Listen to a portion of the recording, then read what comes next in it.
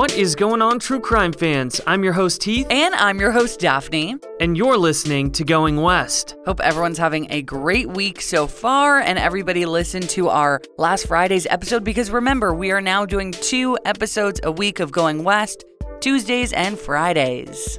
Yeah, we're super excited to be giving you guys extra content every single week.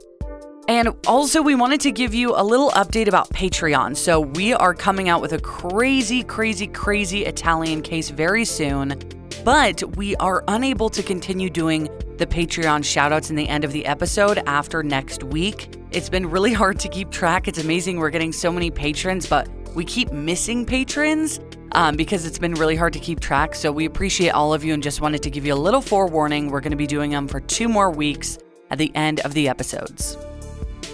Thank you guys so much for sharing the show and becoming patrons and just always supporting us. If you want to leave us a great review on Apple or wherever you listen to podcasts, please do that. We always love reading them. It really makes our day. And it really helps the show. So thank you guys so much. Thanks for tuning in today, and let's get to it. All right, guys, this is episode 147 of Going West, so let's get into it.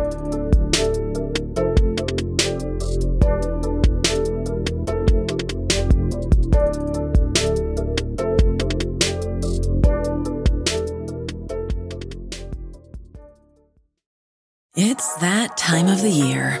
Your vacation is coming up. You can already hear the beach waves, feel the warm breeze, relax, and think about work. You really want it all to work out while you're away. Monday.com gives you and the team that peace of mind. When all work is on one platform and everyone's in sync, things just flow. Wherever you are, tap the banner to go to Monday.com. Now on Netflix, inspired by the unbelievable true story of a fake hitman, comes the new movie, Hitman, from Academy Award nominee Richard Linklater. At 96% certified fresh on Rotten Tomatoes, critics are calling Hitman a smart, sexy crime thriller with surprises at every turn. Starring Glenn Powell and Adria Arjona, Hitman. Now playing on Netflix and in select theaters. Rated R.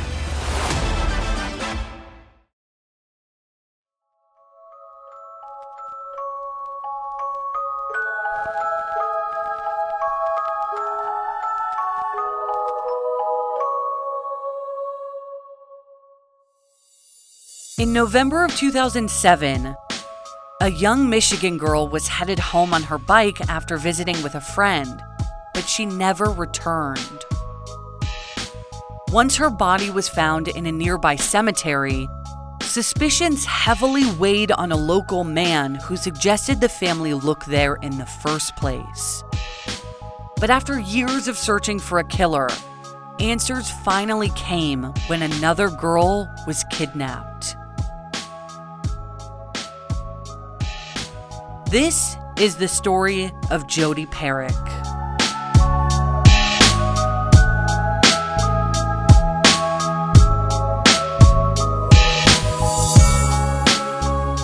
Jodi Christine Peric was born on September 2nd, 1996 to her mother Valerie Jo Carver and her father alongside her brothers in Constantine, Michigan, which is a small village in southern Michigan that's very close to the Indiana border, actually, and it's a town that's safer than the state average as well as the national average.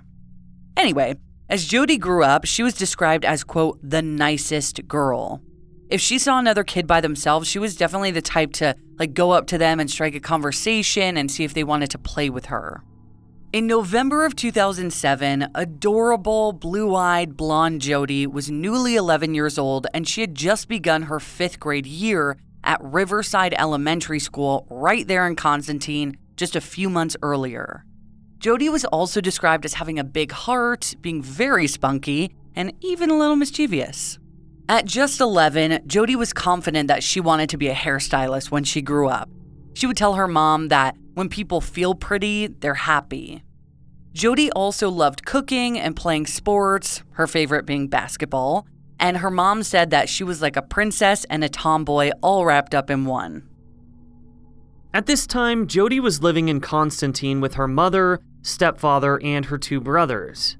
After school one chilly fall afternoon, Jody, sporting a black sweater, jeans, and black tennis shoes, and riding a silver Mongoose bicycle, headed to a friend's house.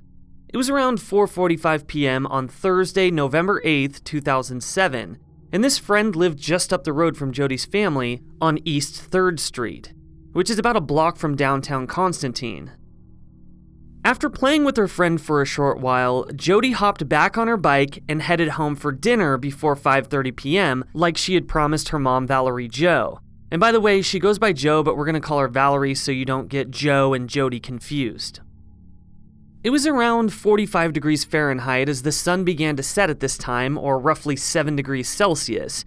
And as the minutes went by and 11-year-old Jody didn't walk through the door, her mother worried more and more.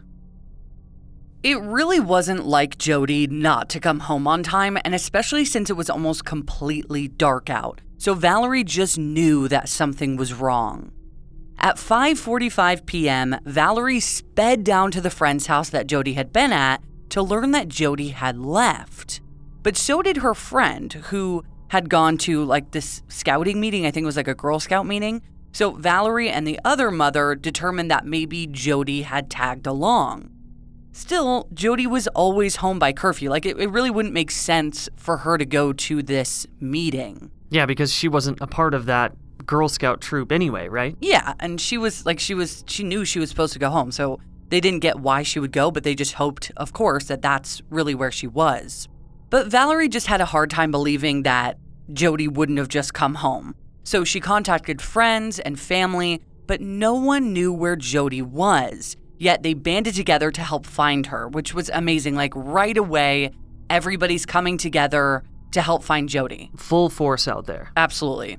So about an hour and a half after Jody was set to arrive home on her bike, so around 7 p.m., Jody's friend returned home from that meeting and explained that Jody did not go with her. So Valerie went right down to the Constantine Police Department right away to report her missing.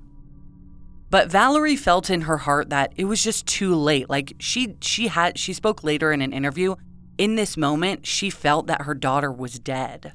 That's such an intense moment and feeling to have, just the fact that they had only been searching for a little while, but she's already getting this feeling. Yeah, I mean, it's been a couple hours, but she's like, Jody is 11 years old. She should have been home by now. Nobody knows where she is. So she truly felt in her heart that her daughter was no longer with her.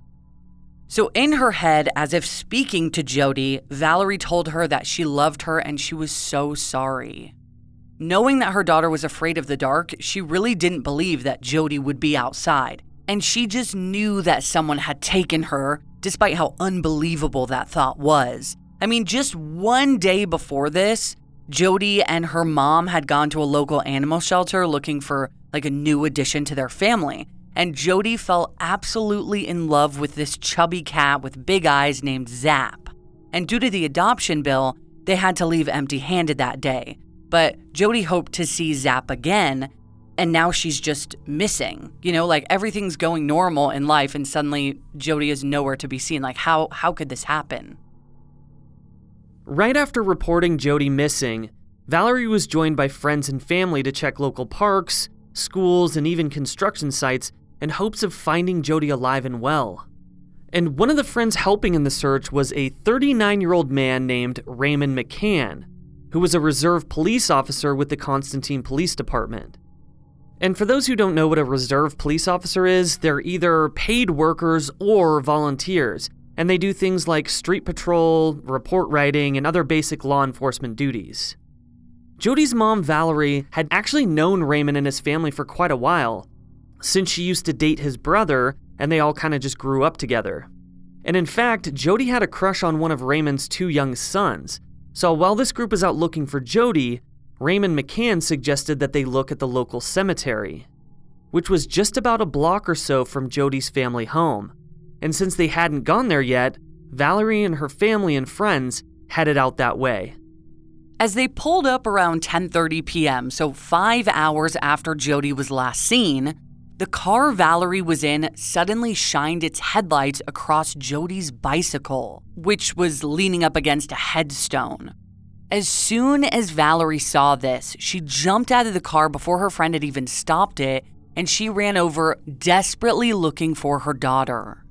And just as they suspected, Jody's body was laying nearby in the cemetery grass. Her mother, Valerie, screamed and cried when she saw her and immediately ran to cradle her in complete disbelief that just hours earlier, her young daughter was alive and well, just visiting a friend.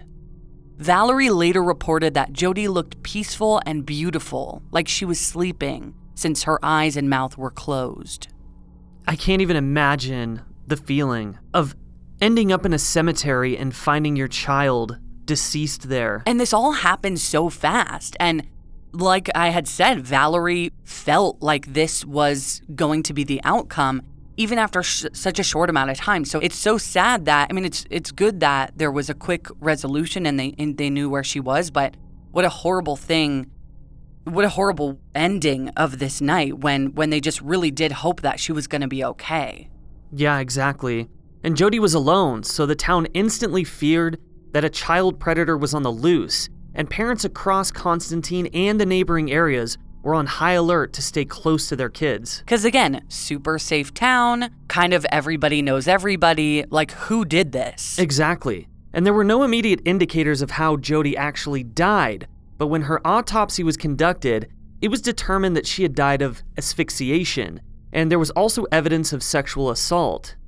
Things were a bit clouded from the beginning because there was a lot of police scrutiny on the family, and this made a lot of people think someone directly in Jody's family was involved.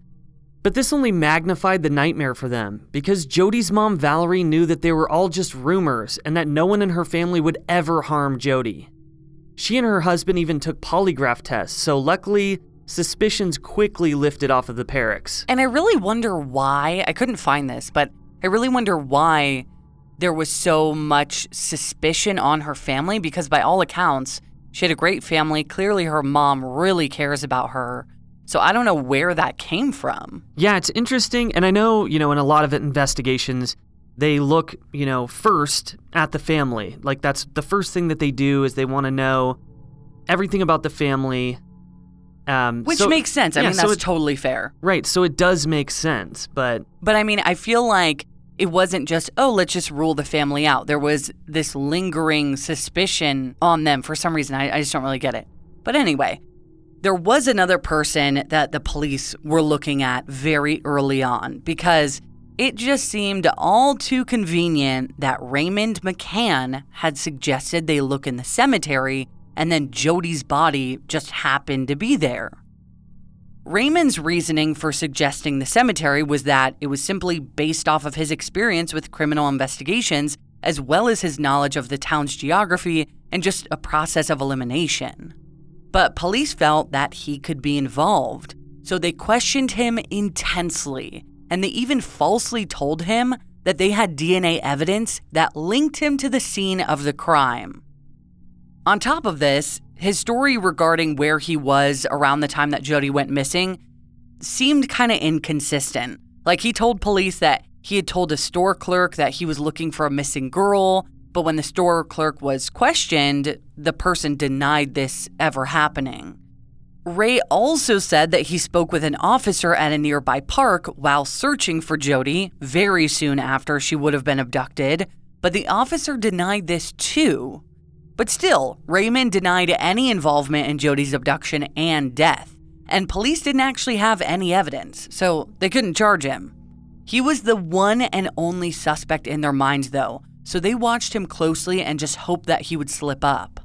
And even people close to Ray and others in the community felt that he was guilty because that's what the police were saying. The police told people in this community that Ray's DNA was found on her body, which again wasn't true, and that sand from his backyard was found in her shoes. Why would you lie like that? I mean, what? Well, I understand during the interrogation process, if you do this, which by the way is not illegal. Totally. But to do this and then tell the community that it's actually true, it's just kind of fucked up. I think in a lot of cases when police do this and the person is actually guilty, saying that you have evidence against them is actually helpful because then they fall for it. But you can't go around spreading rumors as the police and telling people that you have evidence that you don't have. Like, that is so unethical. I 100% agree. So, days after Jody's death, her family's pastor gave them the money to buy the cat Zap from the animal shelter, which is just really... so sweet. So amazing, yeah. Because Jody's mom, Valerie, knew how much that cat meant to Jody. And I can't imagine how, happy that made her mom, too. Almost having this piece of Jody in a way, having the cat around the house, knowing that Jody loved that cat so much. Yeah, exactly. I was totally thinking that as well.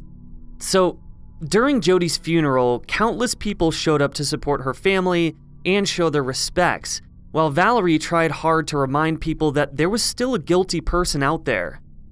When she was asked what she would want to say to the person responsible for her young daughter's incredibly untimely passing, she said, "Say your prayers, because I'd kill them for what they did." She advised people that they were going to print out bumper stickers and posters with Jody's face on them so that no one in the community would forget about what happened to her. Over the next few years, investigators received over 1,400 tips on Jody's case. They also interviewed over 1,000 people, and they collected over 600 pieces of evidence. Yet still, it didn't bring them any closer to discovering what really happened to Jody and who was responsible. So when Jody's bike was found, it was propped against an over 100-year-old tombstone from the 1800s belonging to someone with the last name Moyer. And investigators wondered if there was any kind of connection between her murder and this tombstone. They were able to find a connection actually between a Moyer and Jody, but it seemed more like a coincidence than some kind of breakthrough clue. So investigators continue to believe in Ray McCann's guilt, and they interviewed him over 20 times over the course of 5 years. Each interview, Ray agreed to talk to them without an attorney present, and each time he denied any involvement, and one time saying, quote, "You want a confession I can't give you. Didn't find her, didn't put her there, didn't kill her." In 2012, police once again asked Ray why his DNA would be on Jody's body, and he responded that he had absolutely no idea. Later in another interview, they asked him this again, and his only excuse was that maybe it had somehow gotten there when he pulled Valerie away from Jody's body after they found her. But Valerie insisted that this did not happen, and that Ray never touched her. So to police, it seemed like Ray was making a lot of stuff up, but he always stood by his innocence. But the one thing that we really have to remember in this case is that his DNA was not found on her. So police were really honestly consistently asking this question in hopes of Ray finally confessing. And this could explain why he was trying to think up reasons why his DNA would be on her body in the first place. Because it really wasn't. He just didn't know that because police insisted that it was. But them spreading these lies to basically the entire community made this town essentially turn against Ray when there wasn't any evidence that he was involved. And in fact, there was some male DNA found at the crime scene, and it didn't match Ray's. The only reason police suspected him was because he was the one that asked to check in the cemetery. So did he really say this to be helpful? Or did he know that Jody was there because he was the one who put her there?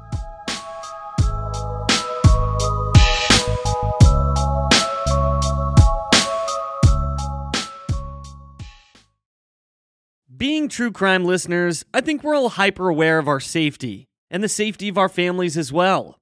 This is why we love SimpliSafe, an advanced home security that puts you first. SimpliSafe gives us such peace of mind knowing that our home is protected by a trustworthy and innovative company, whether we're home or away on a trip. Setting the alarm couldn't be easier. The cameras are fantastic, and they even offer monitoring and live guard protection, so you can speak to an agent in seconds if something happens at your home.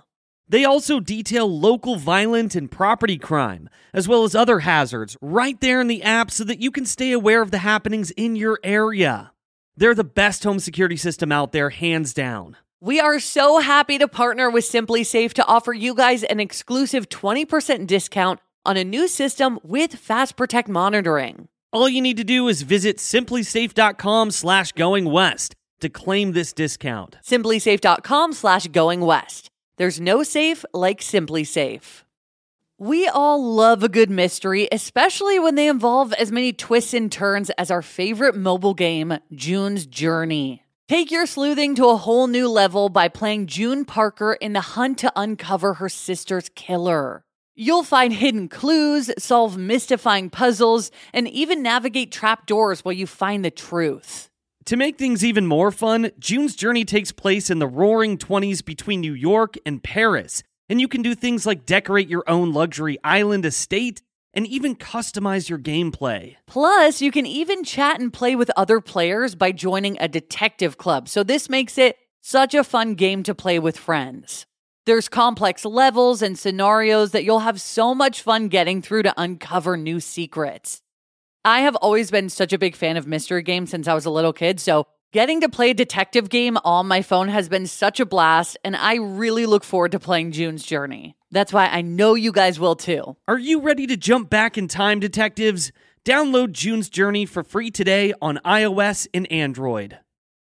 Spring is here and the weather is warming up, so it's time to refresh your wardrobe, which Daphne and I both just did with Quince. Quince offers timeless wardrobe staples that will keep you looking effortlessly chic throughout the entire year, with items like premium European linen dresses, blouses, and shorts for just $30, washable silk tops, and so much more for men and women. The best part is that all Quince items are priced 50 to 80% less than similar brands, so you're getting high-quality items for less. And Quince only works with factories that use safe, ethical, and responsible manufacturing practices. Which we love. Heath just got some great sunglasses, t-shirts, and shorts from Quince, and I got some amazing linen jumpsuits and tops. Everything is so comfortable and fashionable. It really is. So get warm weather ready with Quince. Go to quince.com/goingwest for free shipping on your order and 365-day returns. That's QUINCE.com/goingwest to get free shipping and 365-day returns. Quince.com/goingwest.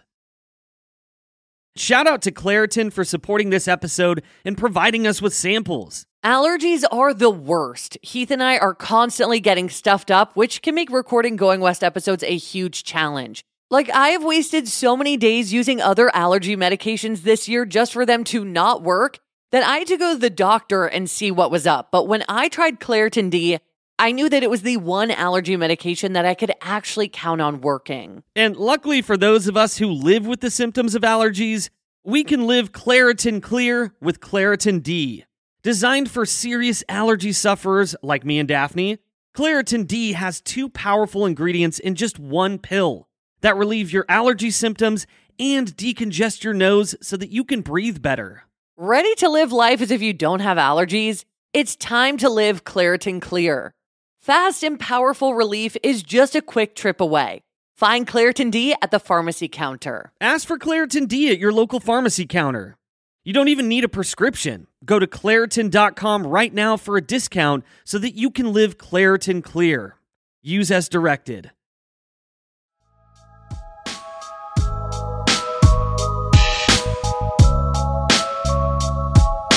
Before that break, we discussed the police's intense belief in Ray's guilt. Since they didn't have any evidence on him but felt pressured to make an arrest, seemingly just for the sake of closing the case, they decided to arrest Ray McCann for 5 counts of felony perjury, aka willingly telling something that's not true, in 2014, so 7 years after Jody was murdered. As we mentioned, police compared Ray's claims regarding his whereabouts that night with other witnesses, and they didn't match up. Ray had also claimed to have walked down a particular street around the time Jody would have been abducted, but when the police checked the creameries, it was like a creamery was the building that he would have walked past. When they checked this creamery surveillance footage on that very street, he never came up. And to be fair, this camera was only situated at one angle that wasn't even pointed at said path that Ray said he took, so this was later disputed. Ray agreed to plead no contest in exchange for a lesser sentence, and just 1 count of perjury, and he was sentenced to 20 months in prison. So he wasn't officially charged with her murder, but him being in prison made a lot of people in the community feel safer and like justice had been served in some small way. But this could not be further from the truth. In August of 2015, a 10-year-old named Mackenzie Stafford from White Pigeon, Michigan, which is just outside of Constantine, got herself out of a terrifying situation. She was riding her bike when a man lured her into his garage by asking for help with something. The man then pinned Mackenzie against his car in the garage, and she tried to scream. So he put his hands over her mouth and neck and said, "Shut up or I'll kill you." Then he tried to tie her up with extension cords, but during this process, when the man was, putting his knife down, Mackenzie was able to break free and she took off running. As she ran down the street, she screamed for help and later explained the entire situation to her parents and to the police. God, could you imagine? I can't. She was 10 years old. Yeah, and just amazing, the fact that she was able to get away from this man who was trying to kill her. Yeah, I mean, oh my God, I'm so glad she got away, but what a scary situation. And as you can probably guess, this is really going to help in Jody's case. Because when police heard about this, they compared the similarities in not only area and age, but the fact that both Mackenzie and Jody were riding bikes. And they wondered if the man behind Mackenzie's attack was the one who really killed Jody. This man lived at the Colonial Estates mobile home park, but Mackenzie didn't know him personally. She knew which house was his, but that was pretty much it. Investigators found that the man's name was Daniel, or Dan, Furlong, and he was 65 years old. That just makes this whole thing so much worse in my mind, because often we hear about these cases involving young children, and they're usually in their mid-30s to 40s. This guy's 65 years old. And, as a 10-year-old, she's like, oh, this guy needs my help. She's just being a sweet 10-year-old, and little does she know as a 10-year-old that he's this horrible fucking predator. So Dan Furlong, by the way, he somehow had no previous criminal record, and he was a local youth sports coach. Oh, God. Makes you sick. So it seemed extremely odd and concerning that this man, this local youth sports coach, could be the one who attacked Mackenzie. But he was. And it all made a lot more sense when police searched his house and discovered a kidnap list inside. Oh my God, that is horrifying. Oh my God. And this list indicated that he planned to abduct multiple other young girls in the area. Yeah, so glad this dude was found, but what the F? No, yeah, and the fact that he's just planning to abduct the fact that you have a list of names, oh my God. Yeah, because a lot of the times, predators, they'll have, child pornography in their home or something like that, but this guy literally has a hit list. An abduction list. Yeah, jeez. So with that, police felt even more confident that Daniel may have killed Jody, and even another girl about 10 years before Jody, a 6-year-old girl named Brittany Beers.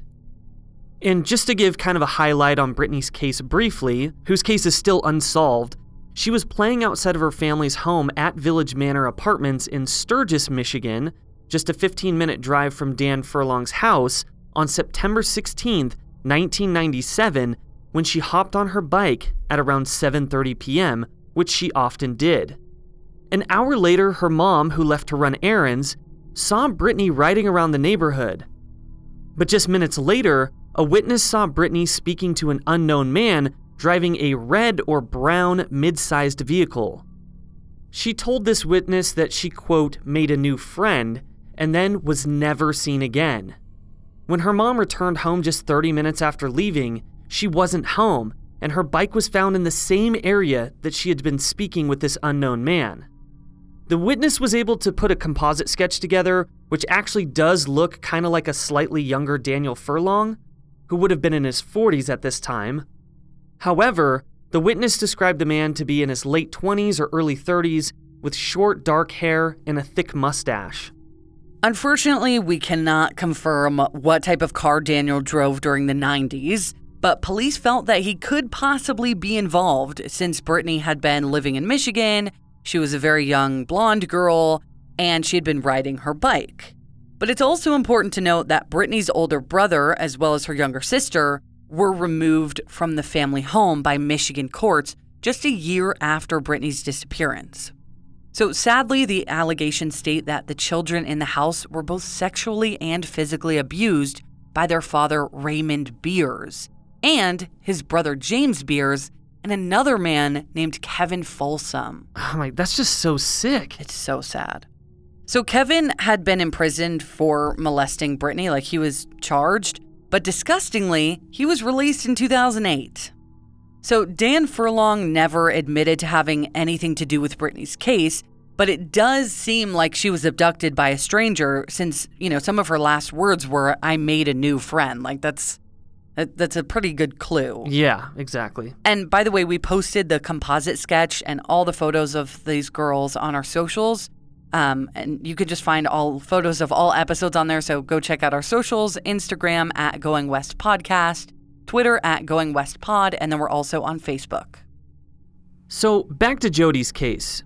Daniel Furlong was arrested for the attempted assault of Mackenzie, and his DNA was tested against DNA found at the scene of Jody's murder. And finally, a match was made. His DNA matched a blood and saliva sample that was found on Jody's clothing. And on top of that, police discovered that Daniel was living on 5th Street in Constantine at the time that Jody was murdered, which was very close to her own house. He had never been questioned or mentioned at all, but when he was questioned after his August 2015 arrest, he denied being involved. But an investigator told him, "A drop of your blood, Dan, was on her collar. A question of whether or not you're involved is off the table." And because of this actual DNA, unlike what they had on Ray McCann, which was nothing, Daniel Furlong was charged with Jody Perrick's murder. He continued to deny involvement, but since police knew he was involved, Dan was offered a plea deal where he would plead guilty to second-degree murder and give a full confession of what he did to her. And sadly, this would mean that the felony murder, the kidnapping, second-degree criminal sexual conduct charges, and all charges against Mackenzie were all dropped. And Dan agreed to this. And finally, Dan admitted to killing Jody.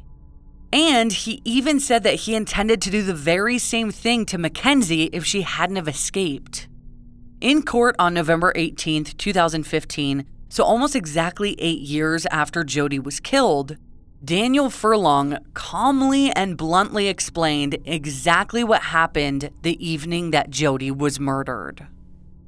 According to Dan, just before 5:30 p.m. on November 8th, 2007, Jody began riding her bike past his Constantine house when he stopped her to ask for help.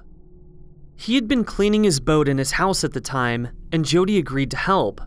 But as soon as she walked into his garage, he grabbed her and tied her hands behind her back with zip ties while Jody asked him to let her go. He then put her in his boat inside the garage where he sexually assaulted her, and Dan claims that he molested her and did not rape her. Dan then explained to the court that he put a bag over her head and he killed her. He said this whole encounter lasted about 30 to 45 minutes, and he only killed her because he was afraid that she was going to go to police for him sexually assaulting her. Kickstart your summer with the hottest deals on DoorDash during Summer of Dash Pass. Because Summer of Dash Pass is back and better than ever with 5 weeks of deals, plus exclusive items that you can only get on DoorDash. Heath and I are always ordering from DoorDash. We actually just got some salads delivered a few minutes ago for lunch because not only is it easy and convenient, but DoorDash has countless available options and $0 delivery fees for Dash Pass members. Yeah, whether you're looking for food from a local restaurant, grocery stores, or even retail shops and more, DoorDash is the place. And now, through July 24th, save on all of your must-haves with member-only deals. Get the best deal and exclusive items from your favorite brands like Taco Bell, Popeyes, and Ulta Beauty. Order on DoorDash and save big during Summer of Dash Pass. Sign up today. Dash Pass benefits apply only to eligible orders. Terms apply. Again, this kind of thing makes me so mad. It's like, you're going to get caught. Would you rather go to prison for sexual assault or sexual assault and murder? Yeah. I don't get it. I mean, that mindset that you have to cover your tracks, it's like, first of all, I mean, you're a sick fuck for doing that in the first place, for sexually assaulting a minor. But on top of that, like, do you really think you're going to get away with this? I just don't get it. So then Dan says that he put Jody in the passenger seat of his pickup truck and her bike in the back, and he drove to the cemetery after the sun set. And then he said he found the spot that was the darkest. Dan stated that Jody was, quote, just scared as hell. And when asked how he knew this, he said, quote, because she was wiggling around and stuff. She said, will you let me go? And I said, I can't let you go, honey. He then explained that he removed the zip ties from her body before leaving the cemetery, and then he threw them away at home. He also threw away the clothes that he was wearing that night. And Dan was asked how he felt about what he did, and he said, sad, very sad. Now I'm ashamed of myself. Ashamed that I did this to my family. But now that it's all coming out, it's taken a burden off me. I just don't get this, because you're ashamed of what you did, but then you continue to do it. You tried to do the same thing to Mackenzie and who knows who else. What? No, he was ashamed he got caught. Yeah, and the whole it's taken a burden off me thing, as if, oh, I feel so much better. It's like you still did a horrible thing that cannot be taken back. You killed a child, yeah. So stupid. And after all of this, police didn't believe that kidnapping Jody was Dan's very first time. They said, you don't just start doing this at 57 years old. Totally agree. 100%. He was questioned about Brittany Beer's case as well, but Dan insisted that Jody was the only child that he ever kidnapped and killed. But remember, he denied doing that until he was given a plea deal, and then finally he was like, okay, I'll say it. Exactly. And for this crime, for the murder of 11-year-old Jody Parrick, 65-year-old Daniel Furlong was sentenced to 30 to 60 years in prison. And since this was all happening at the tail end of Ray McCann's sentencing, and they didn't know if Ray was possibly an accomplice, he ended up serving the entire 20-month sentence and was released from prison in December of 2015, just a few months after Mackenzie's attack and weeks after Daniel's arrest. But it was clear that Jody's death was completely carried out by one man and one man only, and that was Daniel Furlong. After Ray's release, he was asked why he even agreed to take this plea deal if he was innocent, and he said, "The system already failed me. I wasn't going to take the chance of going to trial and being charged with life. I didn't want to, but I had to. I knew I'd get home sooner. The system failed and I saw it. I felt like I was set up from day one." And by the way, after spending nearly 2 years in prison wrongfully, Ray McCann sued the police officers who built a case against him, and Ray was eventually awarded $40,000 from the state of Michigan for his wrongful imprisonment. Which is honestly such a small price for the hell that he was put through for 10 years, because not only did he spend 2 years in prison for something he didn't do, but his community and some people in his own family actually essentially exiled him, and he wasn't able to live a normal life for years, which forced him to move away. And then on top of that, he went to prison. Like, this, I just feel like $40,000 is not enough. Yeah, that's money. So not enough for 2 years of your life taken, plus more. I mean, obviously, you know. Well, yeah, because at least 7 years, I can't remember, 7 or 8 years before his arrest, he was completely exiled. Yeah, people thought he was a suspect, or the main suspect. Exactly. And Ray later stated, quote, "It was just one of the places to search that was on my mind. I was searching the whole night through different places. It was just a place I hadn't got to search yet," regarding the cemetery. So he really was just trying to help that night, and it changed his life forever for the worse, which is just devastating.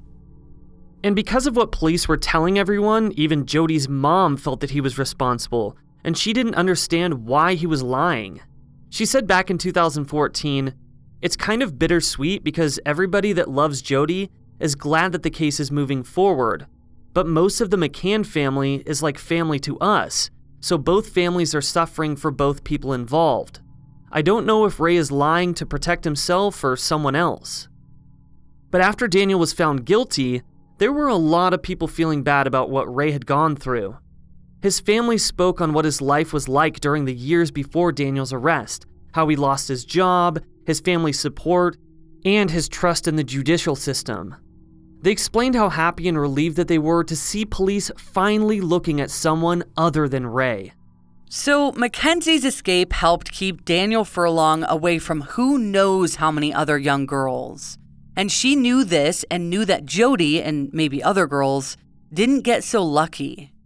In an interview, she said, "I just had tears coming down and I just was super scared because I felt bad for Jody because Jody was going through what I was going through, but much worse. I'm happy he's in jail, but sad for Jody. I want to see her mom."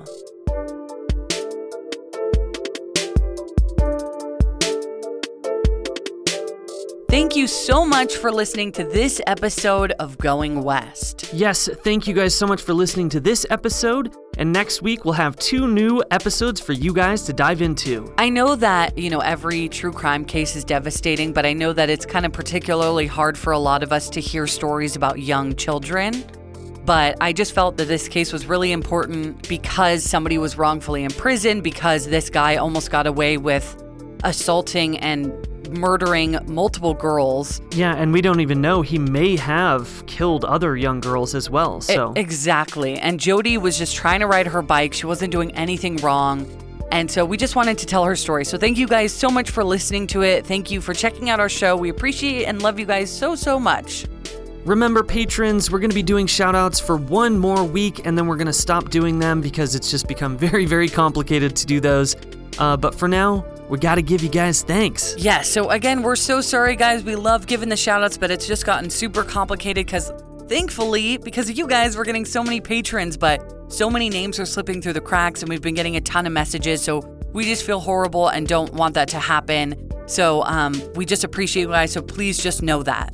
So thank you so much, Tara, Austin, Allison, Jayanne, Leanne, Shayna, and Brandy. And a big thanks going out to Carrie, Sarah, Kelly, Ashley, thank you, Hannah, thank you, Alexandria, Janelle, Caroline, and Bailey. Thank you so much to Aaron, Amanda, Georgia, Robert, Angelie. Thank you so much, Lauren, Savannah, Kimberly, Chelsea, and Rita. And we got a big thanks going out to Kate, Fong, Brittany, Victoria, thank you, Claire, Kat, Kim, Dorothy, thank you, Melissa, thank you, Jennifer, Angelica, Sadie, and Kristen. And last but not least, thank you so much to Callan, Rachel, Taylor, Lauren, Sarah. Well, hello there. Hey, well, hello there to you. If that sounds familiar and you want your name shout out next week, just message us in the next few days and we'll give you your name and actual shout out. Thank you, Caroline, Jillian, Stephanie, Carly, William, Rachel, and Megan. You guys are awesome. Thank you so much for becoming patrons. You really help the show keep going, as we say always. And we just love the hell out of you. Yes, we do. Thank you guys so much. Thank you everybody who's not a patron as well for sharing the show. Every time you share our show on social media or with a friend, it just helps us get noticed. So does leaving a nice review. So we just really appreciate you guys for helping spread the good word of Going West. All right, guys. So for everybody out there in the world, cheerio and don't be a stranger.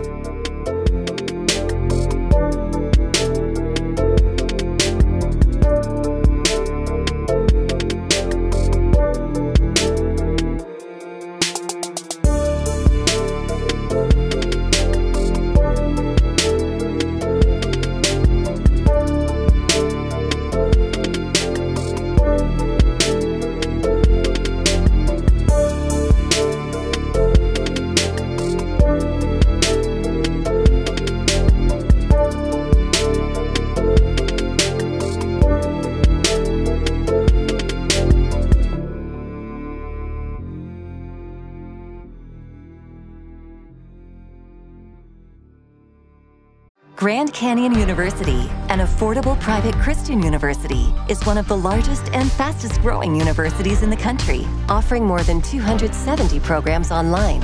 In addition to federal grants and aid, GCU's online students received nearly $130 million in institutional scholarships in 2022. Find your purpose at Grand Canyon University. Private, Christian, affordable. Visit gcu.edu/myoffer to see the scholarships you may qualify for.